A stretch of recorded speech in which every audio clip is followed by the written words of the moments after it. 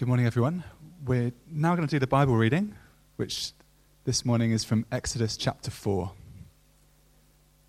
Moses answered, "What if they do not believe me or listen to me and say, 'The Lord did not appear to you'?" Then the Lord said to him, "What is that in your hand?" "A staff," he replied. The Lord said, "Throw it on the ground."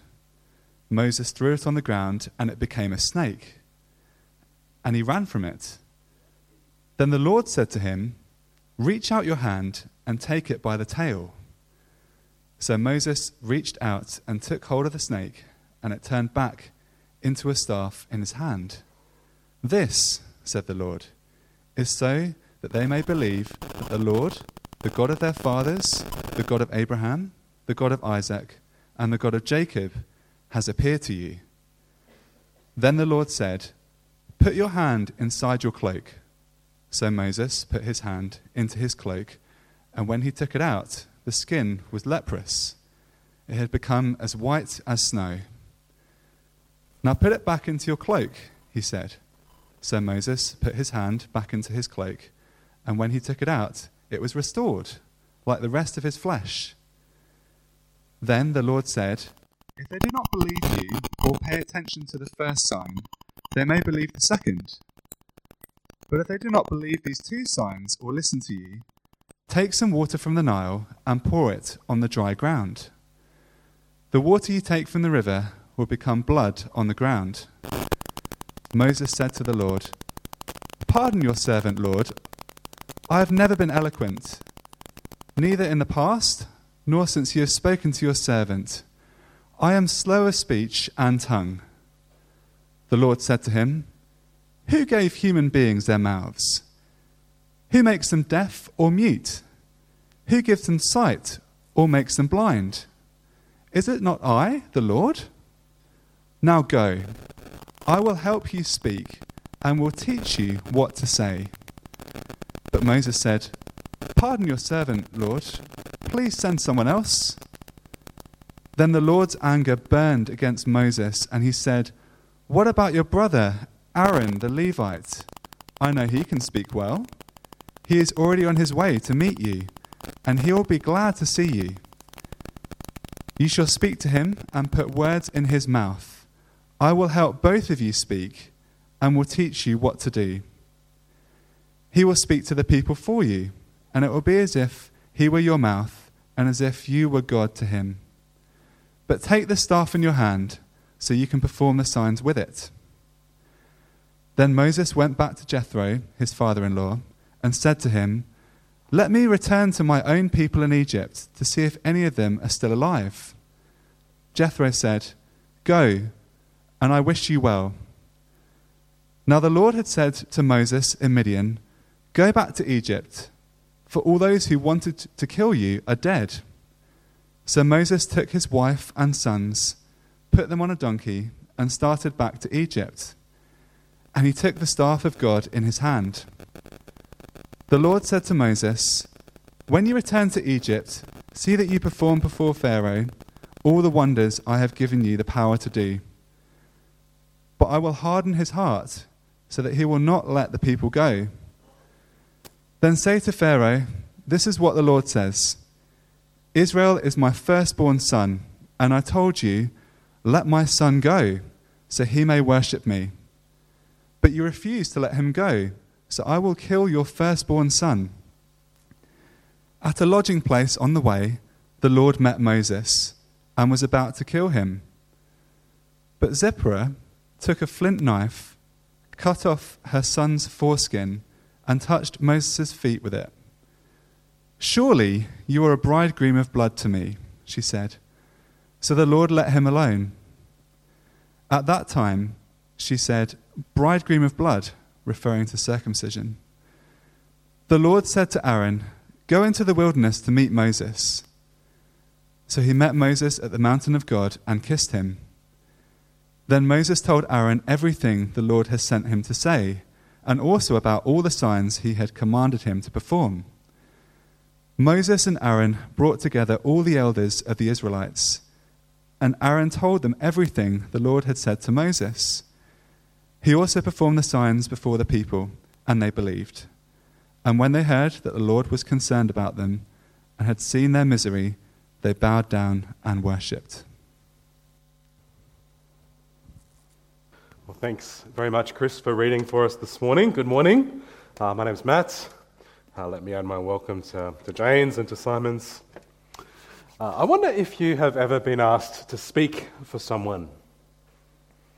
Amongst our busy week, we had a birthday party last night for Annika's dad. A couple of people got up and had been asked to speak. Have you been asked to speak for someone? Maybe at one of those happy occasions like a party or a wedding, or perhaps a harder occasion like a farewell or a funeral. I'm sure some of us have gotten to speak at quite important occasions or important functions. How do you feel when you get asked to speak on one of those occasions? Some of us might feel confident getting up in front of people at those times. Others might feel a lot more nervous. I'm sure lots of us would think, wow, this is a great honour to get to speak at something important, but at the same time, it's quite intimidating. And often you have to think, what can I even say? Should I be funny? Should I be sincere? My trick is actually I like to flip wildly between the two. I like to start with something funny, push the boundaries a bit, and then just when people are sort of thinking, oh, that's a little bit inappropriate, you bring it back to something really sincere, and then you get away with it. No one really kind of knows what's going on. Sometimes on those occasions you think, I'm just not sure what I should say, and I can certainly remember at times thinking, I really just wish someone else was doing the speech, not me. Or I really just wish I could get this over with. Well, if you bring to mind that feeling of doing an intimidating sort of speaking gig, let's have a little sympathy for Moses, whose story we're thinking about this morning. Moses in the book of Exodus has been asked to speak by God himself. And not only that, he's been asked to speak to the king of Egypt, Pharaoh. He's been asked by God to speak to probably the most powerful man on earth. And not only that, he hasn't been asked to give a nice little toast or a well-wishing kind of speech. Moses' job is to go to Pharaoh and speak to Pharaoh and tell Pharaoh to do something quite shocking. He's to go to Pharaoh and tell Pharaoh that he needs to let the Israelite people go free from slavery, let them leave Egypt. He's to tell Pharaoh, let my people go. And at one level, this speaking opportunity that Moses has been given is an amazing honour. He is going to be the spokesperson for God's rescue, the rescue we've been talking about for these last few weeks. He's going to be the one to get to speak God's words and see people saved. But on the other hand, it's not surprising that Moses finds this idea a little bit overwhelming, is it? And in fact, across Exodus chapter 3 and 4, we have just had Exodus 4 read out for us. Across these two chapters, 3 and 4, Moses comes to God with 5 different reasons why he does not want this speaking gig. 5 objections to what God has asked him to do. And I thought today, what we could do is actually just step through the 5 objections that Moses has. 5 reasons why Moses doesn't want this job, really, of speaking for God to Pharaoh. Here are the 5 reasons. We had a couple of them mentioned just briefly in the kids' talk. Maybe you can recognize feeling some of these things when you've been asked to speak on a special occasion. Who am I to speak here? And who are you? Who am I really speaking for anyway? And what if people don't listen? And I'm not even that good a speaker. And isn't there someone else who could do it? Ever felt any of those things? Well, today we're going to step through these 5 objections that Moses brings to God, but we'll try and race through because after we've thought about the task given to Moses, I also want to take some time today to spend some time thinking about ourselves, because if we're followers of Jesus, well, we also actually have been asked to do a speaking gig. We also, a bit like Moses, have been asked to speak God's words to people. And Moses had a wonderful opportunity, but also had his hesitations, and we may well be a bit intimidated by the task of speaking God's words, speaking the gospel. We might have some of these objections. But today I want us to go away encouraged, because like with Moses, the task we've been given is a great honour, it is a great opportunity. And like with Moses, we have some great assurances, some great encouragements that have been given to us as we think about the task that we've been given. That's what I want to point us to today. So we'll think about Moses, then we'll come back and think about us.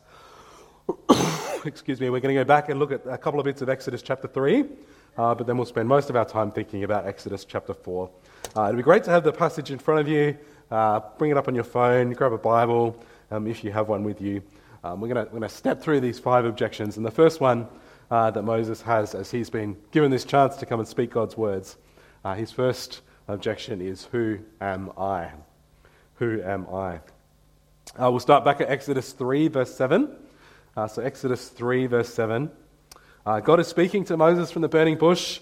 God says, I have seen the misery of my people in Egypt. I've heard them crying out because of their slave drivers. I am concerned about them. And God says, I have come down to rescue them, to bring them into a good land, to bring them into a good and spacious land flowing with milk and honey, a bit like how I like my Weet-Bix in the mornings. The cry of the Israelites has reached me, and I have seen the way the Egyptians are oppressing them. So Moses, go, I am sending you to Pharaoh to bring my people, the Israelites, out of Egypt. Go, Moses, and speak my words. This is what God says to Moses. And Moses says, verse 11, but who am I that I should go to Pharaoh and bring the Israelites out of Egypt? Who am I? God is ready to act to save his people. He wants to send Moses, but Moses says, who am I to go and do this? I wonder what you think about this. Do you think Moses should just get over himself and just do it? Or do you sympathize with Moses? Or is he being a bit of a whiner? But I reckon Moses is actually spot on. I mean, for one thing, Moses is kind of a nobody. He's a humble shepherd living a long way away from Egypt. For him to go all the way back to Egypt and take on the might of the most powerful kingdom on earth kind of does seem ridiculous, doesn't it? It's kind of like you or I thinking that we could go and perhaps confront President Joe Biden over something. We can't just fly to America and go and knock on the White House door and have a chat. I've been to the White House. They normally don't even let you near the fence, let alone to the front door. Who is Moses to go and speak to Pharaoh? Except, of course, on the other hand, Moses was raised in Pharaoh's house, wasn't he? And it's a long time ago, but he is no stranger to the Egyptian royals. But then you add to this, Exodus has actually already been showing us that Moses kind of doesn't have what it takes to go and help his people. If you've been with us the past few weeks, you might remember back in chapter 1, we looked at Israel in slavery. We saw how Israel really needs rescue. And then chapter 2, we had the story of Moses being put into a basket as a baby. And we kind of thought at that time that maybe Moses is going to be able to do something to help his people. But instead, he actually just stuffs things up and makes things worse. We kind of have been shown this, that Moses tried to help. He tried to do it on his own, and actually he didn't have what it takes. So what's the difference now when we get to chapter 4? Well, when we come to chapter 3 and 4, the point isn't that Moses has suddenly become excellent. The point isn't that Moses has grown older and wiser and now he can help. The difference is now, Exodus 3:11, Moses says, who am I to go to Pharaoh and speak to God? But Exodus 3:12, God says, I will be with you. I will be with you. God doesn't say, don't be silly, Moses. You're just being humble. You're just underrating yourself. You can do this fine. Believe in yourself, Moses. No. We all know Moses doesn't have what it takes. Moses knows it. Exodus has shown it to us. But what Moses now does have is he has God with him.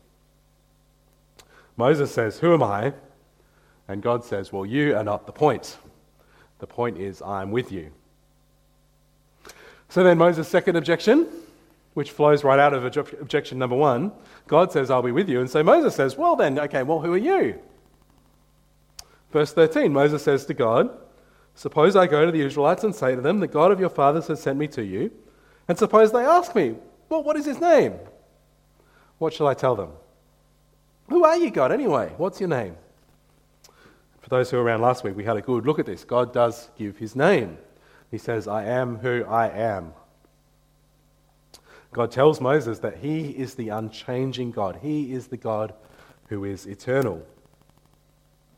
He's been faithful to Moses. He'll continue to be faithful now. This is not the kind of God who's going to make Moses a promise of being with him and then abandon that promise a few days later. This is the faithful, eternal, promise-keeping, rescuing God. And this God is the God that's going to be with Moses. This God can be trusted. This God can be relied upon. So is that enough for Moses? Is he ready to go now? Well, no. Third objection. What if people don't listen? From Exodus 4 now that Chris read for us, chapter 4, verse 1.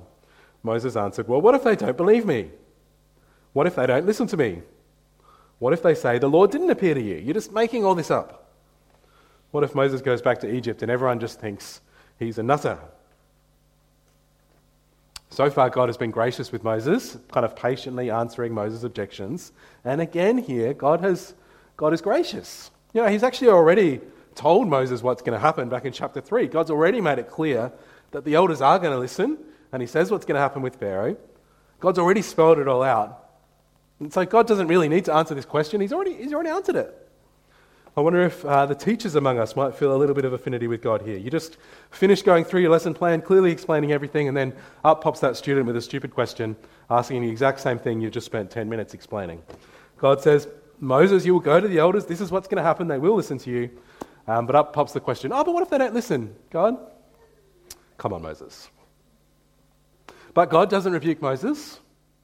In fact, God is incredibly gracious. He gives Moses these 3 signs. Moses' staff turns into a snake, and in a very kind of Aussie thing to do, Moses sees the snake and bolts, runs away from that sucker. And then second sign, God gives Moses a sign with his hand going into his coat and out again, and then it's leprous, it goes in again, and then it's clean. And then the third sign, Moses has to take some water from the Nile, tip it out, and it will turn into blood. Bible commentators have a few ideas about what these signs, what the deal with them is, what the significance is. I think probably there's some foreshadowing going on. Next term at church, Simon is going to take us through what's going to happen next in Exodus, and we're going to see the plagues. And I think these signs kind of point us forward to what we're going to see happen in a few chapters' time. Moses' snake is going to devour the snake of Pharaoh. The Egyptians are going to be struck down with disease. The Nile, the lifeblood of the Egyptian people, is going to be turned to blood itself. And so Moses says, what if they don't listen? What if they don't believe? And actually, it is kind of a good question, because lots of people wouldn't believe that God is powerful enough to come and overthrow a mighty kingdom like the Egyptians. But God is pointing us forward. He's showing that he's going to reveal his power in incredible ways. What if they don't believe, says Moses? Well, just you wait, says God. He is going to show himself in mighty ways as the story of Exodus continues. But for now, then, Moses has another objection. You sort of think, okay, well, by now Moses knows that the powerful promise-keeping God is going to be with him. What other objection could he have? Well, what does Moses come up with? Well, I'm not even that good at speaking. Chapter 4, verse 10, Moses says to the Lord, pardon your servant, Lord. I have never been eloquent, neither in the past nor since you have spoken to your servant. I am slow of speech and tongue. I'm no speech giver. I'm not inspirational. People don't like listening to me. When I get up to give a toast at a wedding, I've got butterflies in my stomach. I'm not sure this is the gig for me, says Moses. Some commentators here will talk about whether maybe Moses had a speech impediment or some sort of medical or physiological reason behind what's going on here, that he couldn't speak very well. Really, the text doesn't really tell us anything about that. But what it does give us is God's answer. Have a look with me at what God says in chapter 4, verse 11. I reckon this is the first time you start to see God is actually starting to get a little bit frustrated with Moses and how many excuses he's coming up with. Verse 11, the Lord said to him, who gave human beings their mouths? Who makes them deaf or mute? Who gives them sight or makes them blind? Is it not I, the Lord? Now go, I will help you speak, and I will teach you what to say. This is the first time God sort of puts Moses a bit in his place. Moses needs to remember who we're dealing with here. This is not some random. This is the God who made him. Does Moses really think that God can't use him when God's the one who made him as he chose to make him in the first place? And then just as you think Moses must be done by now, surely it's time for him to pipe down and just listen. He comes up with one final excuse, doesn't he? One final objection. Verse 13, Moses really doesn't have anything else logical to say, but he really obviously doesn't want to go and do this gig. Verse 13, he just says, pardon your servant, Lord. Please send someone else. Makes me think a little Oliver Twist or something. Please some more. Please send someone else. poor Moses isn't doing well, is he? Actually, you can kind of see weaker and weaker objections from starting off actually with kind of fair points, but now weaker and weaker objections until he just probably says what he's been thinking the whole time. I just don't want to go. Can you please send someone else? And yet, we kind of get it, don't we? That feeling, just wishing the burden would fall to someone else. I don't know about you, I can't speak for you, but I reckon if I were Moses, I would actually be right there with him. He left Egypt a long time ago. He's in Midian now. He's across the desert. He's got a nice life. He's got a wife. He's got a family. He's got a nice job as a shepherd. He gets to live the quiet life. Lots of time outside enjoying God's good world. But God's got more for him to do. This isn't a time to be sitting back and enjoying. Moses does have a good life, but think of the tens of thousands of people who are back across the desert in Egypt. They're still there. They're still in slavery. They're still being oppressed. And sure, life is good for Moses, but there are people just over there who need saving. It'd be nice if someone else would go and do it, but God has chosen to send Moses. Here you actually see God does get angry about what Moses says, verse 14. But yet still, amongst the anger, there is also amazing grace. Moses asked for someone else to go. I'm sure for him that meant, I'm not going, can you please send someone else instead of me? But God does kind of half grant Moses' request. You know, Moses does still have to go, but God does give him someone else to go with him. God gives Moses someone to work alongside. How much nicer is it when we're facing a difficult task to do it with someone else, to have someone helping us, to do it as part of a team? I mean, even think of the last time you, say, had to tie up a trailer. You can do it by yourself, but how much nicer is it when you've got someone there to help you, a couple of people, one to hold the slack, one to feed the rope through. You can all kind of get to the end and make that obligatory comment, kind of pull the rope and say, that's not going anywhere. You can all feel a bit better about having the job done well. Well, God sends Aaron, someone to go with Moses and to help Moses. And so finally we reach the end of Moses' objections. Who am I? Who are you? What if they don't believe? I'm not even good at speaking. Can't someone else go? And God has reassured Moses. And Moses does agree to go. He will go and speak for God in Egypt.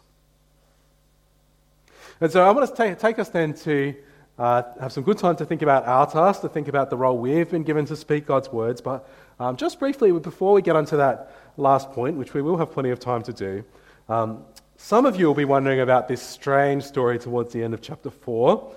In the second half of chapter 4, Chris read it out for us.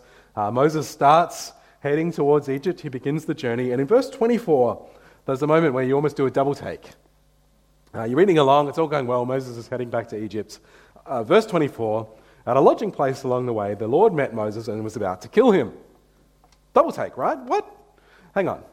I mean, surely after God has gone to all this effort to make Moses go, and you've gone through this whole thing, the last thing you expect is for God to just kill Moses along the way. It's very strange. What is going on? A couple of just quick things to say before we move on. One is that it's probably worth noting that this is a little bit of a weird passage to translate. In the original Hebrew, it is quite ambiguous, but it could be that actually the one that God was going to kill wasn't Moses, but Moses' son. There's a lot of pronouns being used, and it's a bit unclear who refers to who. You'll probably have some footnotes in your Bible about different ways it can be translated. But the other thing, I think if you zoom out a little bit, I think the big point of that weird little thing that happens is fairly clear. The big point of what's going on, I think, is fairly clear, and that's that it's all well and good for Moses to go and speak God's words. God's kind of answered all the objections that Moses has. But then the one thing that God needs, the one maybe objection that God has, is that God deals with people who belong to his covenant. God deals with people who belong to his agreement that he's made with his people, that defines his people. And right since Abraham's time, the sign of being one of God's people, the sign of belonging to the covenant is circumcision of the males. And so Moses is going to go and be God's spokesperson, and if he and his family are going to belong to God, and if they're going to be used by God, then they need to show that they belong to God, that they are actually part of God's family. They are part of his people, part of the covenant. And circumcision is the way that was appropriate at that time to show that was who they were, that they belonged to God. Now, we're Christians. We know that in If we're in Jesus, we're under a new covenant. Circumcision is not the way that we show that we belong to God these days. This is a new covenant that Christians are part of. We have our own covenant signs. We have things like baptism and communion. But the point here, I think, if we want to belong to God, if we want to be used by God, then we need to take seriously that we're part of his people. Moses, for whatever reason, Moses had sort of let that task of getting his son circumcised, he'd let that task sort of slip down the to-do list and forgotten about it. Shows a little bit about his priorities. But we see what happens. Zipporah, Moses' wife, comes through and gets it done. Good on her. Now, time to change gears. Think about ourselves, our task, and the encouragement that we've been given. It's hard to think about one of these stories. This is a story that's over 3,000 years old, and it's really kind of hard to work out what it's got to do with us. So let's flash forward a little bit, because that's a long, long time ago. Let's flash forward a bit. Let's flash forward to just about 2,000 years ago to the person of Jesus. Because we've heard today about Moses, who left his quiet life, went to Egypt to speak God's words and to rescue God's people from slavery. And we know that Jesus left his comfortable throne in heaven, came down to earth, became a man. We know that Jesus came to speak God's words. Do you remember the very start of Mark's Gospel? We looked at it earlier in the year if you were with us. Jesus came to preach, to speak the words of God, to speak the gospel, to tell us of the good news of the kingdom of God. He came to speak God's words. And like Moses, he also came to rescue us with God's words.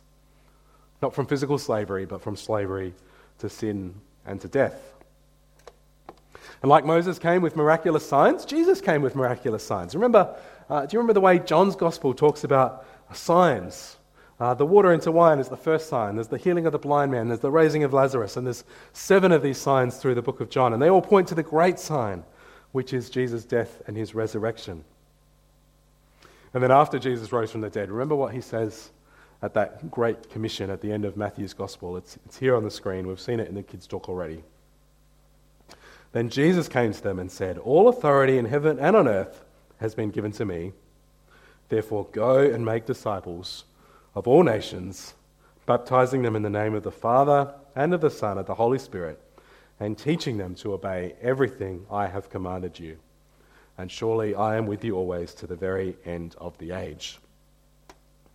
Here Jesus is speaking to all who would call themselves his disciples. He's speaking to Christians throughout the centuries, including to us here at Trinity Church Brighton 2,000 years later. And Jesus is giving us a speaking gig. Jesus isn't asking us to speak on behalf of a friend or a relative. Like Moses, Jesus is asking us to speak the very words of God. And like Moses, this isn't about making a toast or making a few jokes. Like with Moses, this is about rescue. This is about speaking God's words and setting people free from slavery, speaking the words of the gospel. This is the speaking gig we've been given if we're followers of Jesus. I wonder how you feel about the gravity of that task, of that speaking gig. And this is actually where it gets a bit confronting, isn't it? Because it was kind of easier to look at Moses and think, oh wow, yeah, he had to do something pretty scary, didn't he? March into Egypt and speak God's words. Wow, that would have been intimidating. Yeah, man, I'm right there with him making those excuses. Yeah, that would have been tough. Geez, glad God hasn't got me to do something like that, right? Except now we realize that actually he has. This is the task we've been given. What God calls us to do from the burning bush of Jesus and asks of us. We're told to go, to rescue people from slavery, to speak his words, to make more and better disciples. Our task is to go to our neighbours, to our friends, to our family who don't know Jesus, to share God's words with them, to tell them of God's rescue, to be part of God's great plan to see people set free from slavery. Our task is to speak God's words to one another, to remind each other of God's promises as we go through the ups and downs of life, to teach God's words to our kids, to our youth, to each other. And this task, it might mean doing some scary things, having a scary conversation around the office, or a bit of an intimidating conversation at the cafe or at mum's group. And for some of us, that task might mean we actually give up lots of our time. We take on a particular role or a leadership role. For some of us, this task might even mean we step out of what we're doing to become formally trained in how to speak God's words well. Maybe even become a worker in Christian ministry, or go into pastoral work, or literally go a long way from home as a Christian missionary somewhere in the world. And we can so easily think about that sort of stuff and think, oh, well, I'm not the sort of person that God uses for any of that. I don't have those skills. I'm not the right age. But then we see this picture of Moses, don't we? And it's confronting. Because Moses thought all of that as well. And God still chose to use him. And when we look at Moses, we might actually just see a little bit of ourselves. I don't know about you, but I just think, how many times have I found myself thinking, well, God can't use me. Who am I to speak about Jesus to that person? They don't even know who God is. I doubt they're going to listen anyway. And I probably won't speak that clearly. I might just do more damage than good. Maybe it's best if I just leave that job up to someone else. But then what we need to do as we think about those objections was we can remember the encouragement that God gave to Moses. And we can also remember that he's given great encouragement to us. Let's think about these 5 objections one more time as we finish. Just think about them from our point of view. The first one is probably the one that I reckon affects me most of all. When I have the chance to speak to someone about Jesus, I tend to think, well, who am I to tell them what to believe? I'm very aware of my flaws, and I'm not even sure that my life's more together than theirs is. They seem pretty happy. Maybe I should just let them be. Who am I to go and tell them that I know better than them? Perhaps as we've seen with Moses, we need to be reminded that it's actually not about us. Of course we're flawed. Of course we have all sorts of problems, but it's about Jesus. We trust that he's a good Saviour. And like God promised to be with Moses as he went to Egypt, well, we've just seen Jesus' great promise to us in the Great Commission. Surely he is always with us by his Holy Spirit. Or maybe number 2, we're reluctant to speak God's words because we're not sure about who he is. And maybe we're not convinced actually that he's really all that good of a God after all. Maybe we feel like he's good for us, but actually we just think others are going to find God's word offensive or unhelpful. And maybe his promises are good promises for me, but they're not so much good promises for that person. So we perhaps need to be reminded that this is the holy, unchanging, perfect, faithful God. So we need to be reminded that his promises are as great and as sure as they ever are. And they're great promises for everyone who would come to him and believe. What a privilege it is to be part of sharing the great promises of our holy, promise-keeping, rescuing God. Maybe it's number 3 that gets us. We just don't think people will listen. We just don't think people are going to believe. It's easy for us here in 2023. We hear that narrative that no one's really interested in Christianity anymore, that we're only ever going to come up against antagonism. And of course it's true that if we speak God's words, we will face people who are opposed. But what did God give to Moses? Great signs. Great signs. And as we've said, we have great signs. We have the great signs of the life of Jesus to look to. In particular, the great sign, his resurrection from the dead. And as we point people to Jesus and his resurrection, well, we should trust that some will believe. God will bring people to believe. There's reason to be optimistic. His Holy Spirit is among us working. People will start to see the truth about who Jesus is. Now maybe we feel the 4th objection. We feel our own weaknesses. Maybe like Moses, we're not great with words. We can't speak winsomely or confidently. And you think that if you were to bring up Jesus with your friends at the cafe this week, that you might just do more harm than good because you can't really speak that clearly anyway. I read one very helpful thing, at least I found it helpful this week. One commentator said, God doesn't need great orators. God doesn't need great orators. He needs reporters. You might not be able to come up with an amazing, compelling speech about God, but the task God gives us is much simpler than that. Just to report what Jesus has done. In the gospel, in your life, how could you report something of what Jesus has done as you speak to a friend this week? We can expand this one a little bit too. We might not necessarily be so worried about our speaking ability, but we might feel like we just don't have the energy, or we don't have the time, or we're too old, or we're too introverted. Could be all sorts of things that kind of make us feel like I just don't have what it takes. Well, I think if the story of Moses is showing us one thing, is that God using us is not a matter of the skills that we may or may not have. In fact, you could look at Moses and almost say that if you feel like you're not suitable for sharing God's word with others, if you feel like those scissors trying to cut that wood, well, it's almost as if God is saying that should be the number one point on your job application, because people who aren't suitable are exactly who God tends to use and loves to use. And by the way, Moses was 80 years old when this story happened. God can use people at all sorts of stages of life. And so maybe it's the very final objection we feel. Can't someone else do it? I certainly can put my hand up as well and say I definitely feel this one. We spoke about how Moses had a pretty good life. He had a wife, he had a family, he was working as a shepherd. And, I kind of feel a little bit like that sometimes. I like my life. I'm pretty content. I, have a beautiful world to live in. I have a great family. I'm kind of happy living out my days and just enjoying God's good world. Maybe you feel that too. You've got a pretty good life. I know that won't be all of us, but maybe for some of us, you just want to sit back and enjoy what you have. But let's remember what Moses had to remember. There are people. They're only just out there, and they're in desperate need. There are people in slavery who need saving. And we've been given the task of going to them. If we don't share Jesus with our community, who else is going to do it? The good news is, like God was kind to Moses and gave him Aaron to work with him, we should remember that God does also give us people to work alongside. He uses us not just as individuals, but he puts us on a team. He puts us together as a church. When we think about our task to speak God's words, we shouldn't just think about it as a task for each one of us to go and do on our own. We should think about it as something we do together. God's mission is a team sport, I think it's fair to say. This is something we're trying to think more about this year at church. We're trying to be more deliberate in how we think about mission. We've begun getting a mission team together. Good things to keep talking about. But I also just want to say, just as a team, we've been thinking about serving these past few weeks.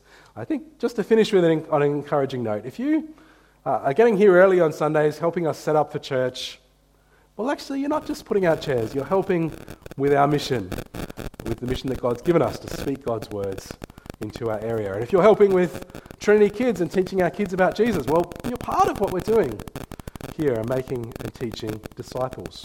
And if you're welcoming people as they come in, if you're making coffee so that we can have a great vibe and have a great time together, whatever it is, all those things, you're on the team. You're helping us together speak God's words into our community. It's a great thing that we're doing, a great privilege. Well, let's leave it there. This is the task that we've been given. Jesus said to go and make better disciples, and he reminds us that he's with us. We might feel like Moses, nervous, reluctant, not sure about whether or not we're good enough.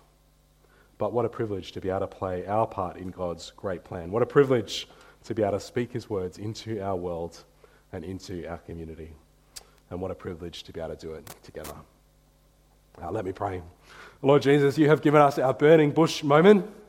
You chose to use us to spread your gospel message, to speak your words of rescue, to set people free from slavery.